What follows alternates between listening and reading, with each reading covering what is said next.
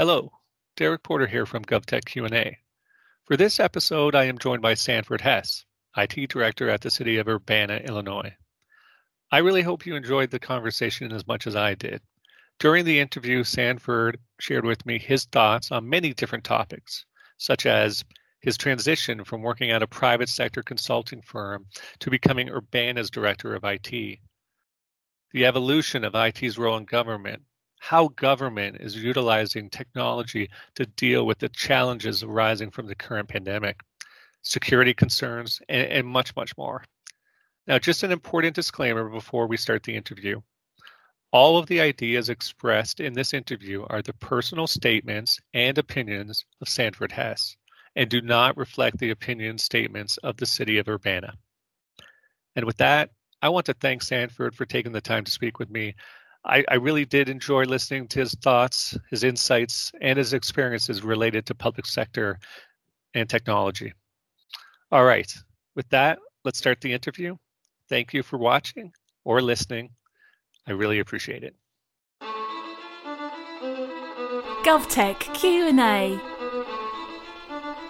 Discussing the impacts of technology innovation in local and state government with forward-thinking civic leaders. For me, what motivates me in the morning when I get up is I'm working for the people who live in my area and helping to make the best use of their tax dollars and helping them to, have an efficient and, open government.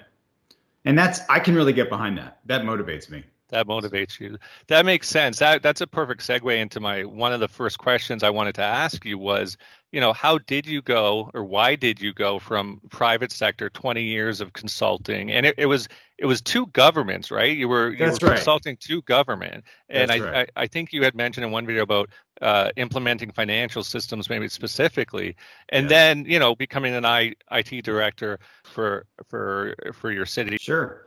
Well, what happened in my case was the history of my prior employment was that I spent sort of the first 17 years doing full-time work and different ways but always on government financial systems. I mean, it was we had a product and we sold services, but really at the end of the day, that's all I did was government financial systems. I took a 3-year midlife crisis, as my wife points out, hiatus, where I ran a movie theater. And for me, it was a dream come true to have the opportunity to do that. And I still worked half-time while I was doing that. And the company was actually great about that. But at the end of that work, when I reached back out to them, I had actually been a remote employee up to that point for a while. And I reached out to them and said, hey, I can, come back and keep doing what I'm doing remotely. And they had so much business at that point that they said, no, we need everybody to get back on the road and help. And I had a family and, I live in a place where I used to live in Chicago, where I was close to a region, a big airport, and you can go anywhere. Now it's traveling is much more difficult because I live, with a small regional airport and everything's 2 steps. So I started looking for a job, and I knew in my mind that working within government would appeal to me because I had spent so much time on the other side of the table working with government. And it just maybe a couple months into my job search, this job opened up as the city IT director. And I went for it. I mean, I've never applied for a job that hard in my life. I reached out to some of my former the people who are the main clients of projects that I'd worked on. And I didn't just ask for a letter of recommendation. I asked for a targeted letter of recommendation just for this job. Cool. And yeah, it was great. And I got to say, it was a really wonderful role for me because I was able to come in with this perspective of understanding how the vendor world worked. Mm-hmm. And that's been very useful all through my time because a huge amount of my time is dealing with procurement or dealing with vendor relationships and, all the administrative aspects of IT. And I was able to walk in with the knowledge of how that world worked. And that's been great. Okay, that makes sense. So when you joined Urbana right away, did you say to yourself, as you started learning the environment and learning about their initiatives, was there that moment of of, oh wow, I'm excited, I think I could make some change here? Or, were you thinking about technologies that you could bring in and implement that would make change? I was just curious around your thought process there. I was excited because when I walked in the door, they had been doing stuff the same way for about 20 years. Right. And there was a longtime IT director who had resigned. There was longtime staff there who'd been doing the stuff. So there were a lot of desires from other people to do things differently. And IT took to the extent of, hey, look, this is how we've always done it. We're just going to keep doing it. It's working for us. So I saw a lot of opportunity, but I also knew the perils of trying to take on too much. Mm-hmm. Let's see, it's been 7 years. So probably for the first 2 or 3 years, we focused actually on replacing some of our software systems. Up to that point, we had a lot of homegrown software. And, while that worked for a long time and has benefits, cost is great for homegrown software.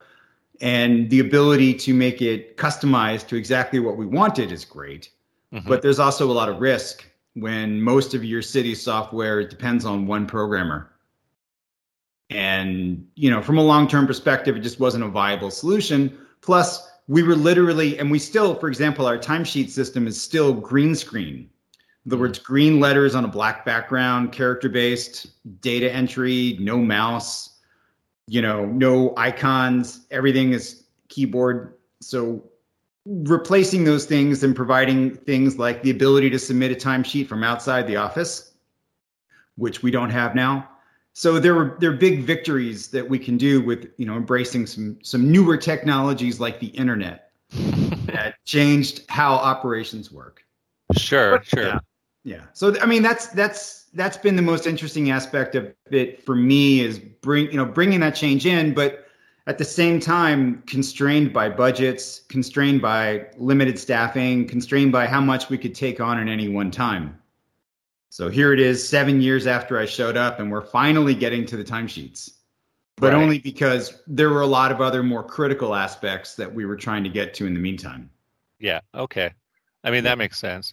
When you look at, one of the things I was really excited to ask you was, given your experience, 20 years in the private sector, consulting government, and now 7+ years working in government.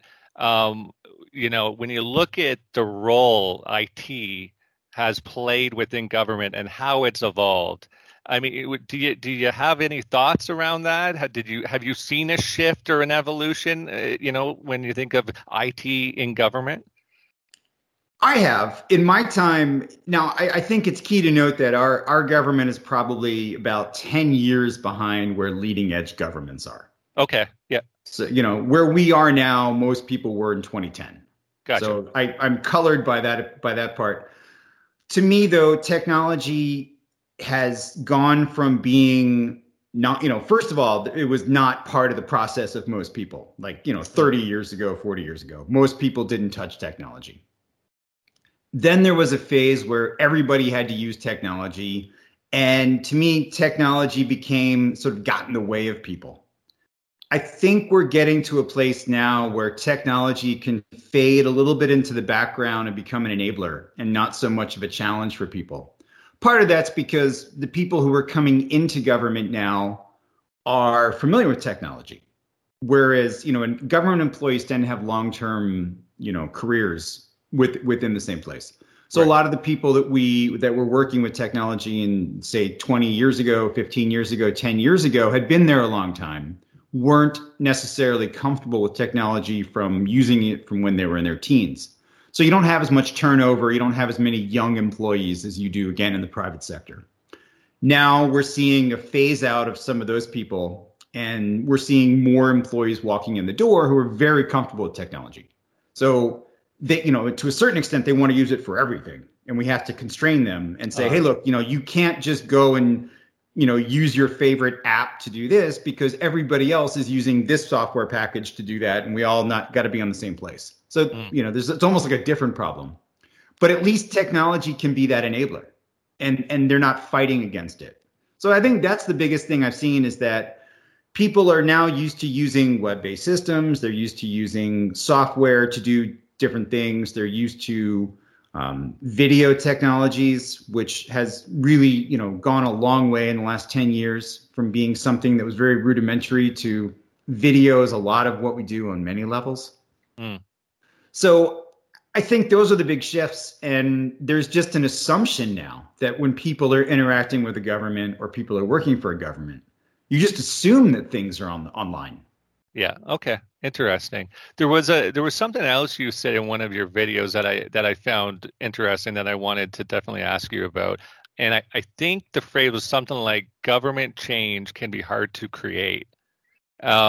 Can you elaborate? I know, again, this would have been another video, but I'd love it if you could elaborate on that for me. Sure. Yeah, I was writing a piece about why government IT projects take so long. Yeah. Basically I was reacting to the frustration that I was hearing from some of our, the highest level of our organization with, well, why don't we have this done yet? Okay. What's taking so long? So I was thinking about it and I said, all right, I'm going to, actually write about this.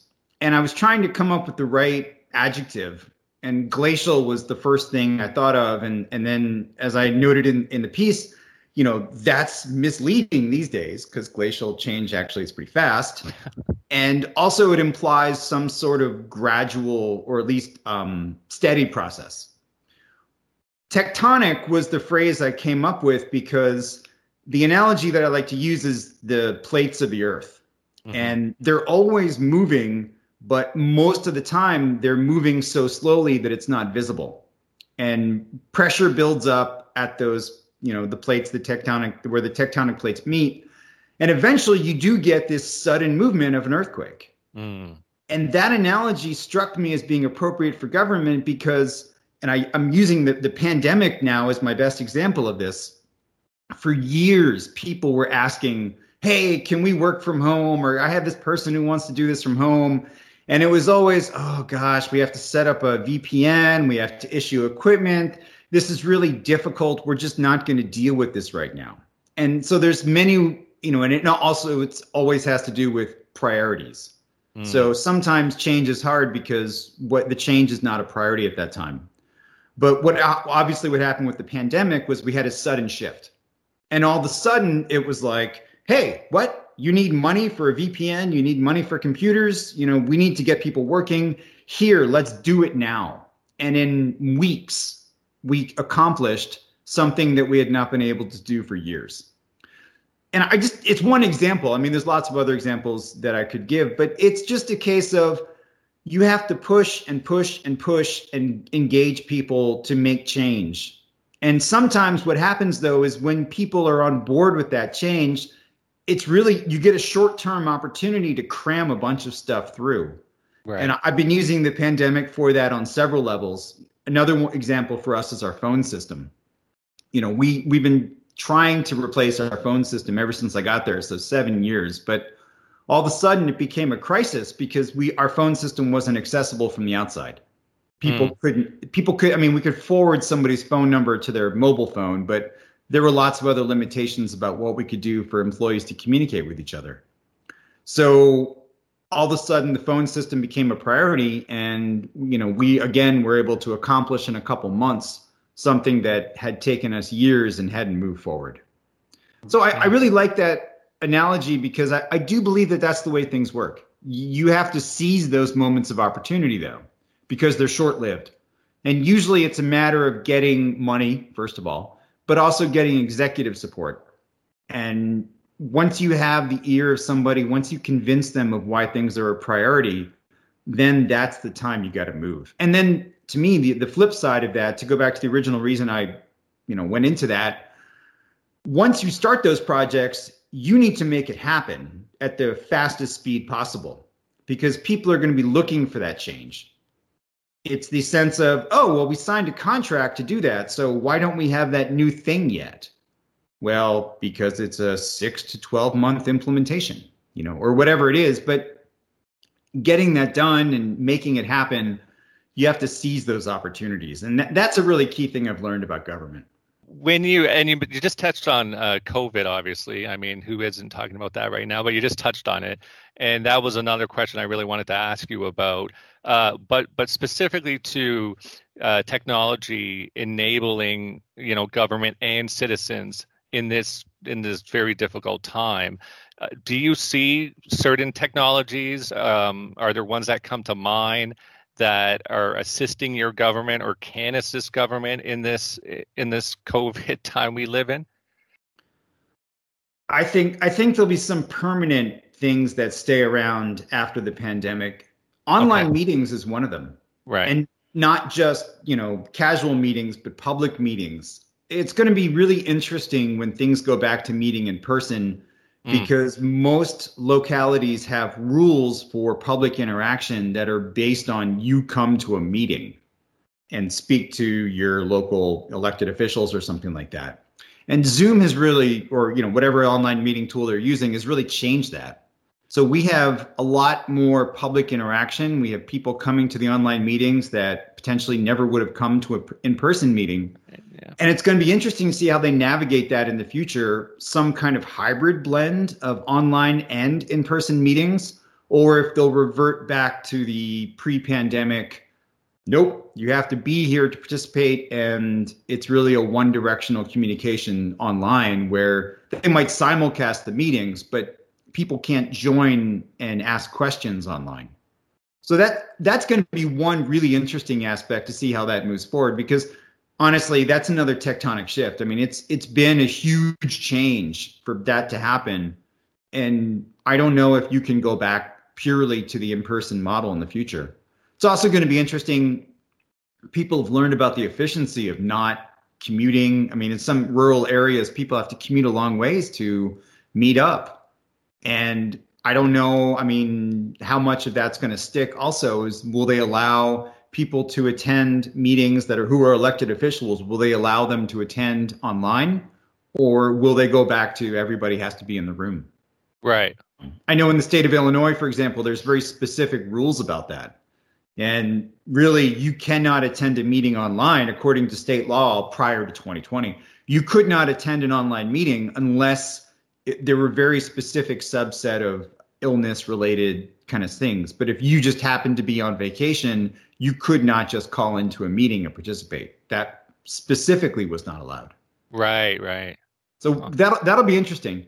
I think also the online services aspect. A lot of that has been kicked into a higher gear through the pandemic. Fortunately, I think those will stick. And I think that we will continue to see a huge amount of business performed online that was done in the past by people walking into the building. Our building, for example, is closed, but people can come. There's a phone. They can dial up the department. They'll be met at the door. Mm-hmm. So we're quasi open, but many government buildings are in that kind of situation. And I think people are just getting used to not having to go to a place to transact business. Right. So I think some of those things will really be long-term. And I think also the working from home aspect, not just in the private sector where I think it's going to be a huge change, but even in government. I think we will, from now on, we will always have some people working online. And it's been very interesting because for the very first time, we have essentially remote employees working for the city government. And it's hugely beneficial. There's some expertise that we have somebody who's living like 150 miles away.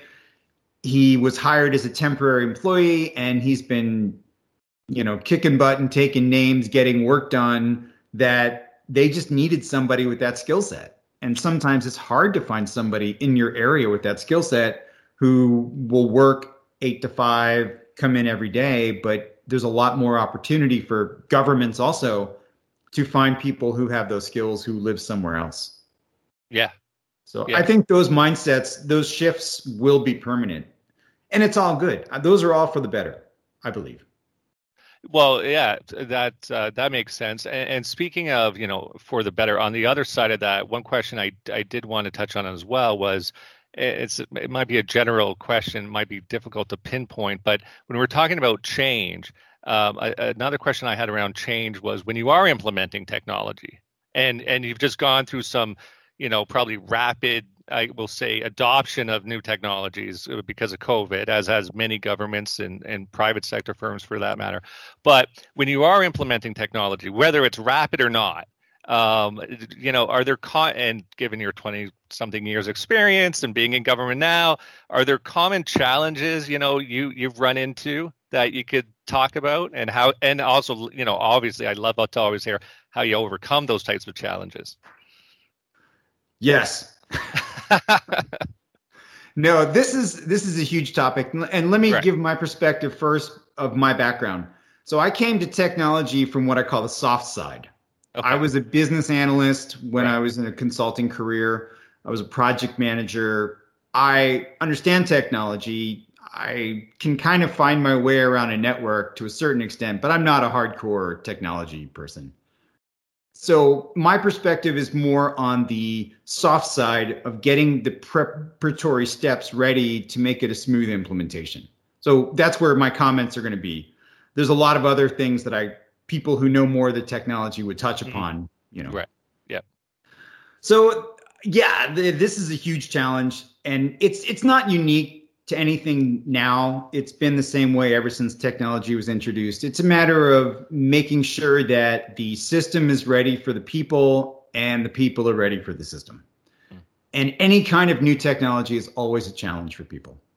So the first thing that I would always emphasize to people is to focus way up front on knowing what you want and what's important to you.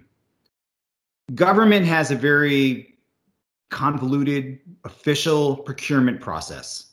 And I've railed against this a lot because it's difficult, but there's some value in it. And the number one thing that's valuable in going through a procurement process is identifying what are your key specifications. What are the few things you really need this thing to do? What business challenges are you trying to solve? You start with a focus on those, and then that's going to give you a way to judge the products that you're looking at and identify which one's a good solution. It's also going to make it essential that you build that into your contract. Hey, look, these are the things that we need to achieve. You've told us during the sales process that your product does these. Now we are contractually obligating you to deliver them. And that's going to avoid heartache down the road. So you have to know what you want. You have to know what your priorities are, because when you're comparing products, some of them are going to do some things and some of them are going to do others, and they do them in different ways. So I'm huge about the focus on what is it like for the end user. Just to give a quick example, we just last week completed demonstrations for buying an email archiver. Okay. So this is an appliance that just ingests email. And then when we get email requests for Freedom of Information Act, and is what we call it in Illinois, it becomes a much easier tool for us to use to search email. That's its primary job. Cool. So we were looking at what is the user interface like for people to search their email? Is it intuitive? Do you have to understand Boolean logic really well, or could pretty much anybody make a search? And those are the kind of end user criteria that you do. So that's the first thing. The second thing I would always throw out there as a major focus for these kind of projects is whatever thing you're doing, whatever project you're doing, the product, the software, the hardware is great, but it always fits into an ecosystem. And so you have to focus on interfaces, interoperability. Will it play well with the other parts of what you're doing? With our email archiving tool, we had to emphasize, hey, look, this is the version of our mail server that we use. This is how we run our mail server. Make sure it's going to work well with that. We don't want to have to put 3 steps in between them. Or in the more common scenario that I'm used to is when you're replacing some kind of core software that's capturing transactions, permits like we talked about. Okay, so you're doing building permits. Okay, how is that going to talk to the database of the land parcels that we have? How are those two things going to interact with each other and share information? Focusing on those aspects early in the project is huge, because you need to know oh, wow, we got to write an interface or we have to do a file share or whatever it is. You just have to know what they are, because otherwise you're going to wind up in a place where you roll out software and your piece of software does its job, but then people have to take the output, print it, hand it to somebody who has to re-enter it in some other system. The third thing I'd mention on this is you have to work with your end users and prepare them for the rollout. So it's communication. It's telling people, hey, we're going to be doing this. It's going to happen in the next couple months. Go back to that timesheet system I was talking about earlier. We're communicating out, hey, this is how it's going to change things. This is what it's going to look like. This is what we're going to do to make it easier for you to learn how to use it. You have to communicate early and often. And too many times, software or hardware is simply rolled out and people are not focused on preparing. I'm sorry, the IT people are not focused on preparing the end users for it. And that's really huge because it's always going to be a challenge. And then the last thing I would say on this one is you have to prepare yourself for the fact that just going live is not the end of the process. Every time I've been through a project, you wind up cutting scope near the end of a project because you can't do everything maybe that you wanted to do, or you just have to make trade-offs, or you run out of time, or whatever the aspect is. And then you roll it out and people start using it, and then you learn things that you didn't think about or that nobody raised during earlier conversations. So I think you have to prepare yourself for a phase 2 of the project that once you've rolled it out, you're going to have to go back and make changes. And you just have to bake that into your plans. And I think that's a challenge for people because it's really frustrating. You've just spent all this time to get something to go live. You feel like celebrating, and all people can do is complain about the new technology. Right. But that's normal, and you just have to expect it and build it into your plans. Yeah, right. So, yeah, those are some aspects of change, and I don't think that's unique to government, but I think those are really general rules that apply to all IT change. I think it's a little worse in government just because of the slow rollout nature and sometimes the fact that you're dealing with people who are not happy about new technology. They're content doing what they're doing, and anything that makes their life difficult. Because even though we sell technology as something that's going to make change, ultimately it's going to change people's work, and often it's going to make it harder. Right. Usually this is because you're doing more. Go back to your building permit example. In the past, we might have had a piece of paper and the key information was that, we issued a building permit to this person to do this little text description, and here's the dollar amount. And that was what was entered in a system. And then there was a piece of paper that got stuck in a file. Now you're capturing all this information up front.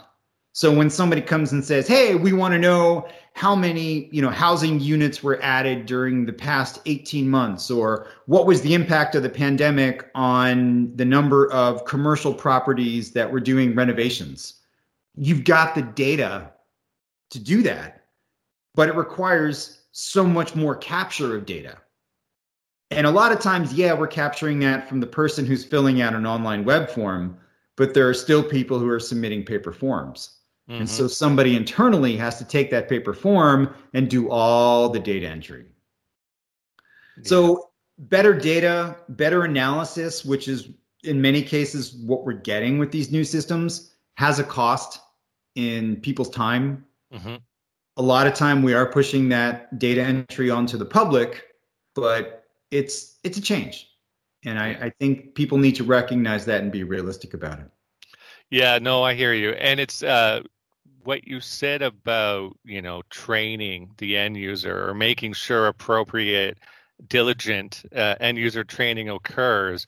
It's almost, I don't want to say comical, but it's in the sense of this idea of, well, yeah, of course. I mean, if we don't get people learning how to effectively use this new technology, then the technology's value is zero. Like, people use the technology, so people need to know how to use it. And if there's one part of an implementation that is so important is, I would say, end user training is a pretty big piece, right? Right. It's and the worst is a failed project. Yeah. Because not only is a failed project a waste of time and money, but it becomes a demotivator for people in the future. Oh, I remember when they put that thing in and we spent all that time and then we don't even use it anymore. It's doing double damage because it's turning people off of change. So that's another one where it's just, you have to take things slow and methodical in government. And that ultimately goes back to my thing of why projects take a long time, because you have to fight so hard to get approval to do the project. You got to get it right. You don't have the ability to just do it again 2 years from now.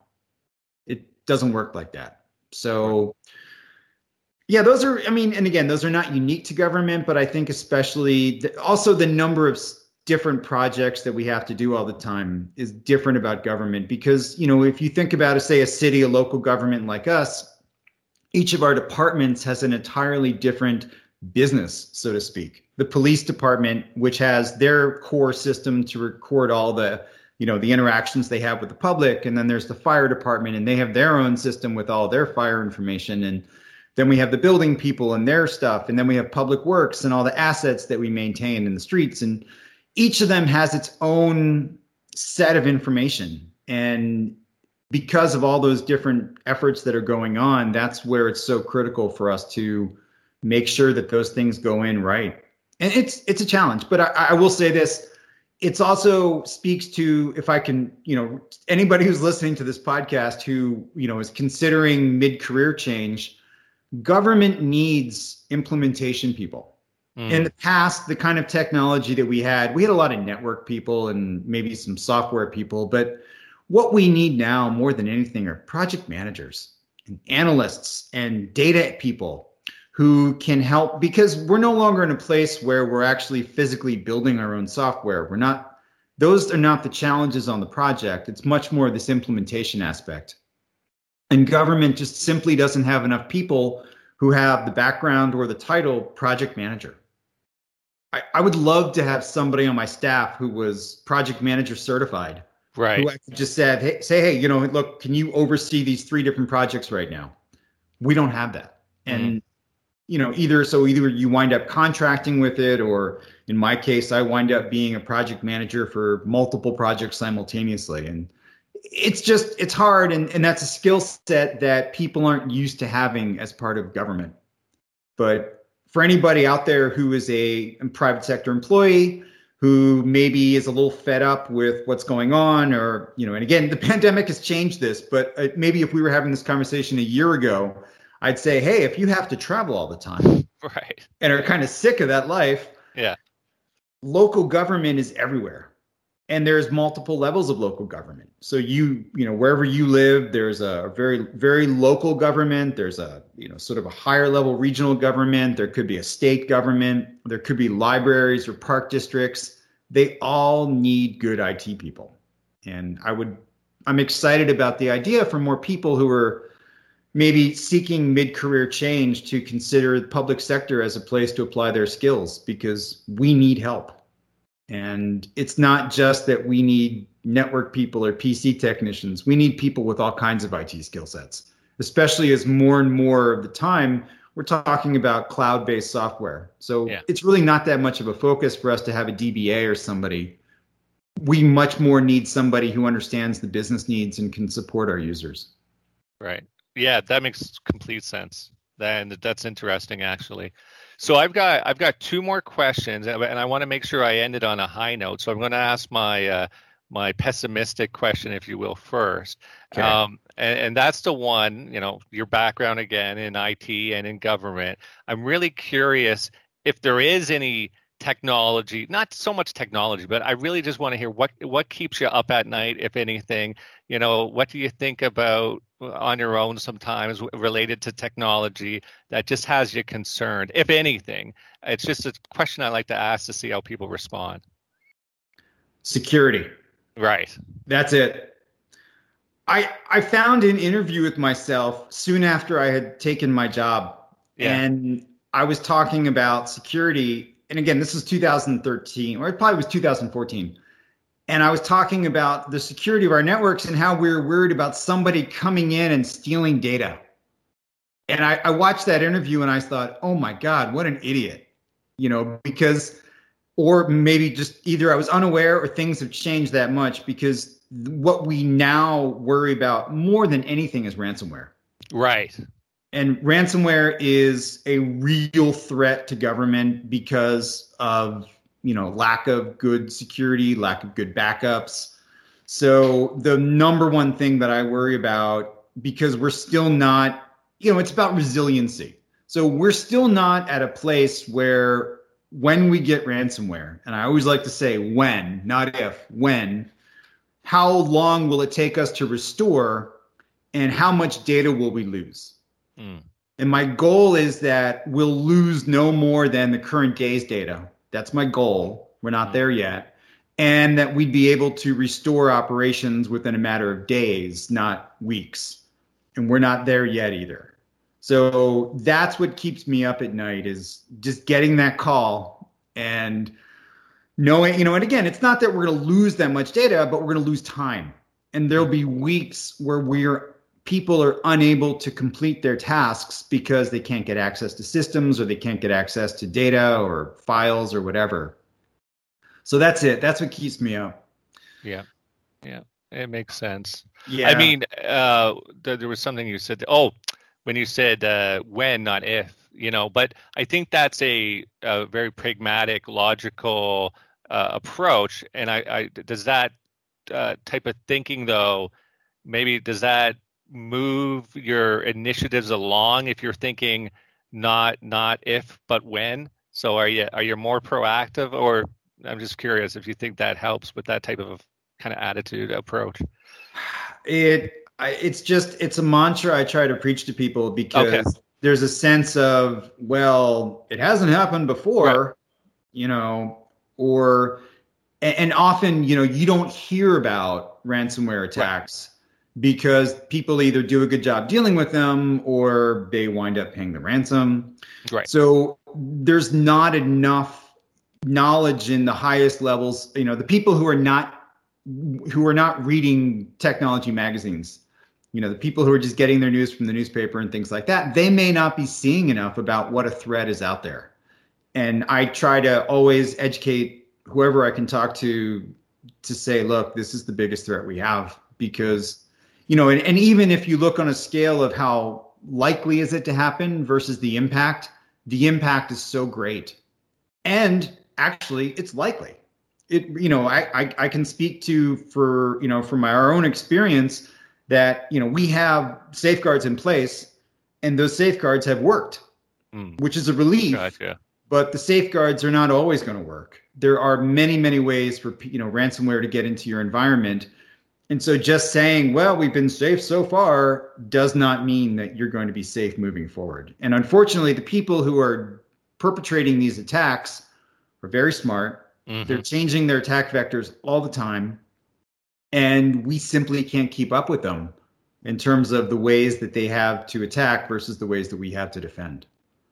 So that's where my attitude is, you just assume it's going to happen and you focus on what can we do to recover? Yeah. Because you can never prevent every vector of attack from malware. Yeah. So that's what keeps me up at night. Honestly, I mean, beyond that, not much from a technology perspective. Yeah. I would say the maybe the secondary challenge is just keeping up with people's expectations. Okay. Because people use technology now on a day-to-day basis, smartphones or websites that they use. There's a huge amount of, why isn't it this easy to do whatever? Yep. And obviously there's a lot of reasons for that, but just it's a matter often of understanding where people are coming from and working with them on their expectations, and then trying to explain to them that, we can't be as nimble, say, as, Apple, right, changing their operating system. It's just, that's not how our government organizations are built. Yeah. I mean, that's the that's the unique, I find, thing about government, and maybe it's the challenge, but also it's the challenge makes it interesting in that there's this expectation, because of the private sector and what all the great technology available and how consumers are able to interact with the private sector businesses and that experience being so great and easy. Well, like you just said, they want the same thing when it comes to government, right? And it's government's challenge to try to their very best to create that same type of relationship, but also it's even more difficult because government has less to work with. Like if we just focus on budgets and monetary alone, they have less money than private sector to work with. And so it's almost, that's what fascinates me about government, is that great challenge to try to do more with less, if that makes sense. No, it totally makes sense. It is the challenge. Right. And that's, I'm not going to downplay that for anybody, but I would say that for people who want to make an impact on their local community, come help with that challenge. Because good people are what we need to overcome that challenge. And skill sets that have been built in the private sector are the best way for us to do that. We need, to use a cliche, we need outside the box thinking. Right. And a lot of times people who've had their career within government aren't able to jump to that level of change, or don't bring that perspective. Right. Very cool. Yeah. Very cool. So I got one last question, and it is more optimistic, and it doesn't have to be government. This is just strictly as someone who likes technology. It's just a question I as we were talking, I thought, geez, I want to make sure I ask this. Is just, again, it doesn't have to be related to public sector, but are there technologies? It could be consumer tech, it could be enterprise tech, whatever. Are there technologies out there that you're seeing right now that are you're just fascinated by or blowing your mind, and you can't wait to see where they're going? I just love to get, given again all your experience, I just be curious to see what wows you. Well, first of all, I'm not a technology person, ironically. I know my day-to-day life, I use technology, but I don't like technology. Oh, really? Yeah, I'm old school. So that's more about me. Yeah. But I would say from a personal perspective, this video conferencing. Okay. It's fascinating to me how quickly this technology has been adopted in the last year. Right. We have Zooms with my grandmother, who's 103. I have beers with friends who live in different places in the country online. And I would never have thought to do that a year ago, but it's become a frequent occurrence, and it's a wonderful way to connect with people. And obviously the technology has improved in leaps and bounds from where it was, say, 10 years ago. So I'm really fascinated by this aspect, this online conversation, this Zoom or Microsoft Teams or whatever tool you use. Yeah. At work, I thought about this question a little bit, and I would say at work, the most interesting new technology is not really a technology. It's open standards, or actually, I shouldn't even say open standards. I should say common standards for data. One of the systems that I work with a lot at work is the police system. Okay. And police records are obviously, in police interaction with the public has been a huge discussion point in the last year.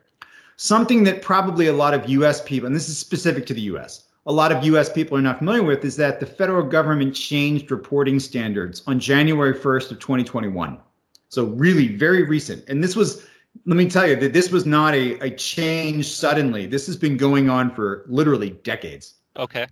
But the change was already scheduled and it happened. And now, as opposed to the past where police reported information centrally in terms of the counts. So we had 12 robberies last month.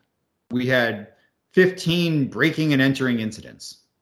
Now they're producing very specific, detailed data extracts in a common XML standard that are sent into a unified place where it can all be digested in huge, massive databases. So now they know what type of, and everything is coded. So they know what kind of property was involved in a theft, or they know information about the victim or information about the arrestee. And all that information is now reported in detail. So, and the very fact that all these police agencies now have a common reporting standard that they're using means that for the first time, the federal government and everybody else will be able to really analyze the results and compare apples to apples across all these different police jurisdictions. Now, let me say this. It's a new standard. Not everybody is ready to send that data. Right. So it isn't going to happen right away. It's going to take a couple of years for people to roll out upgrades to their systems to produce the new data. But it is that kind of common standards for gathering information that really lets people do analysis on a wide scale. And that's really, to me, that's really cool and exciting. There's a similar type of data format that they're going to collect for use of force by police. Okay. Which, again, obviously has been a huge topic of conversation in the last 12 months. Just getting standardized data from all these different agencies is going to help enable decision makers and people to have a better dialogue around these issues. So that kind of a process of moving people towards these common layouts, that's really great. That enables conversation. It enables analysis. It puts people in a place where they can have those dialogues. Mm. And, so that, to me, that's really exciting. And I'm a data guy. I like the results of systems. I think that's a lot of why we capture information so that we can make better decisions. Yep. I'm seeing more and more people get into the idea that we have data and we should make decisions based on it, which is really exciting. The other kind of technology that I'm excited by, and this is more of an administrative note, open source. We spend a huge percentage of our software budget on some of the standard platforms that we just have to keep paying. Microsoft is a good example. We use Microsoft Office. And so Microsoft Office has a yearly cost for each computer that's running Word and Excel and everything else. There are open source versions of all these tools. Right. And more and more, we're seeing an openness to moving away from the mega platforms and using different tools. And that's going to me, free up money, because those are costs that are essentially, people just bake that into their expectations. And so the idea that says, hey, you know what? We could save tens of thousands of dollars a year by replacing some of the tools that we're used to with open source. Or we could, instead of buying a super expensive piece of equipment, we could, get a small Linux box and somebody can configure it to just do this one thing. Those are huge steps forward, but that's going to take some more time. That's change. It has to be managed like everything else. We've been experimenting ourselves with an open source version of Office. And it's a mixed bag. I'll be honest. The spreadsheet tool doesn't quite do everything that people like to do in Excel. So there are limitations and we have to manage those, but it's still, opportunity is there. And I'm excited by that. And I think that people will have more and more of an open attitude. And also on the flip side, open source software has gone from being something that you had to really be an expert to make it work. It's become more commoditized. Mm-hmm. So you don't have to know Linux. You don't have to be able to get in and, code stuff. You can simply install some out of the box package and be rolling. And I think that's going to be disruptive and more in the sense of just freeing up money for other purposes. Because getting new money can be hard, but rethinking how you're spending your existing budget can actually be a source of amazing amounts of savings. Yeah, absolutely. Absolutely. Very good. I loved what you said about data enabling, decision making or better decisions or making decisions easier. Yeah. I couldn't agree more. And I think we're just getting to that point where we're starting to, I say we in a general sense, but starting to appreciate the power of data.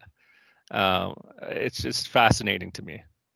Well, I think COVID has been another example that's really brought data analysis to everyday discussion in a way that a lot of people haven't.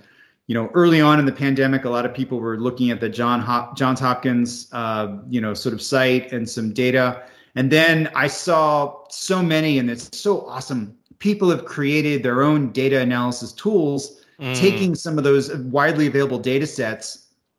There's a university professor here. We have the University of Illinois, and one of the professors, who's a data person, was able to feed in our local data. So in the same way that people can compare, rates for different, in the U.S., different states, or look at how your state's doing versus others, even at a local level, he has charts and online sliders and graphs that you can analyze at a locality. And I think that brings it home to people. And obviously, the pandemic and the COVID data is incredibly important to a person's actual existence on a day-to-day basis. Whereas sometimes when we talk about data analysis, it's kind of, it's a little bit out there for people. Yeah. But yeah, I'm really excited by those huge steps forward and the tools to visualize data. It's gone from being an incredibly expensive package to some stuff that's just free. Yep. And you can take and get involved and do all kinds of great analysis yourself. Yep. So very excited about those movements forward. And I think that's one of the areas that we're going to see in the next, couple of decades. More and more people bringing a data-centric view towards government, and hopefully turning that into improvements and just, to me, the number one thing is informed discussion. Right. Yeah, that'd be nice. More of those. Yeah. No, that's fantastic. I love it. I think that's a perfect point to end, is where we hope we're going, and utilizing data to help with more informed discussions. I mean, that is definitely hopefully going to be a reality, but also I think it's just a nice optimistic view of perhaps taking what we went through with this pandemic and what we've been able to accomplish from a technology perspective in this pandemic, and then how it's going to enable it's going to better us for the future. So there will be hopefully some positives out of this crazy experience we've all gone through. Right. I agree. Great. Well, hey, listen, thanks again for joining me and doing this. I really appreciate you just jumping on and doing this so willingly. It's been really cool. This has been another episode of GovTech Q&A. New episodes are uploaded twice monthly and are available via podcast and YouTube. Thank you and take care.